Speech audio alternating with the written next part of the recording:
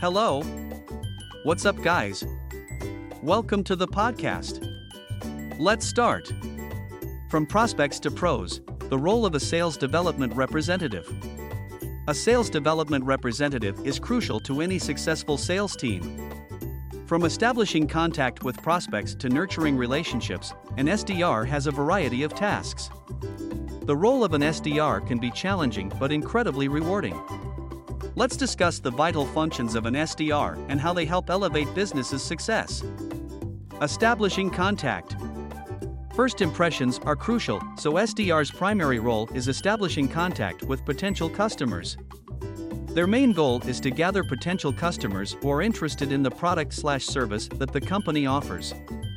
Moreover, they research the market, identifying and reaching out to potential clients who could benefit from the product/service. Qualifying leads. SDR determine if a lead is worth pursuing by asking questions relevant to the product or service. By qualifying leads, SDR save time and resources by avoiding uninterested prospects.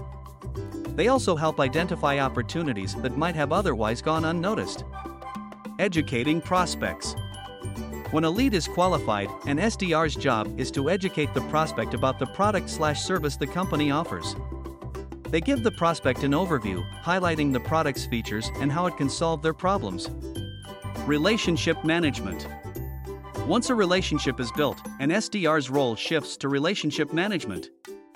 They must keep the lines of communication open with prospects and continue to nurture the relationship.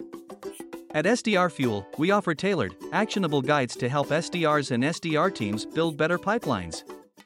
The job of an SDR can be made easier with the proper knowledge and expertise. Are you ready to take on the role of a sales development representative?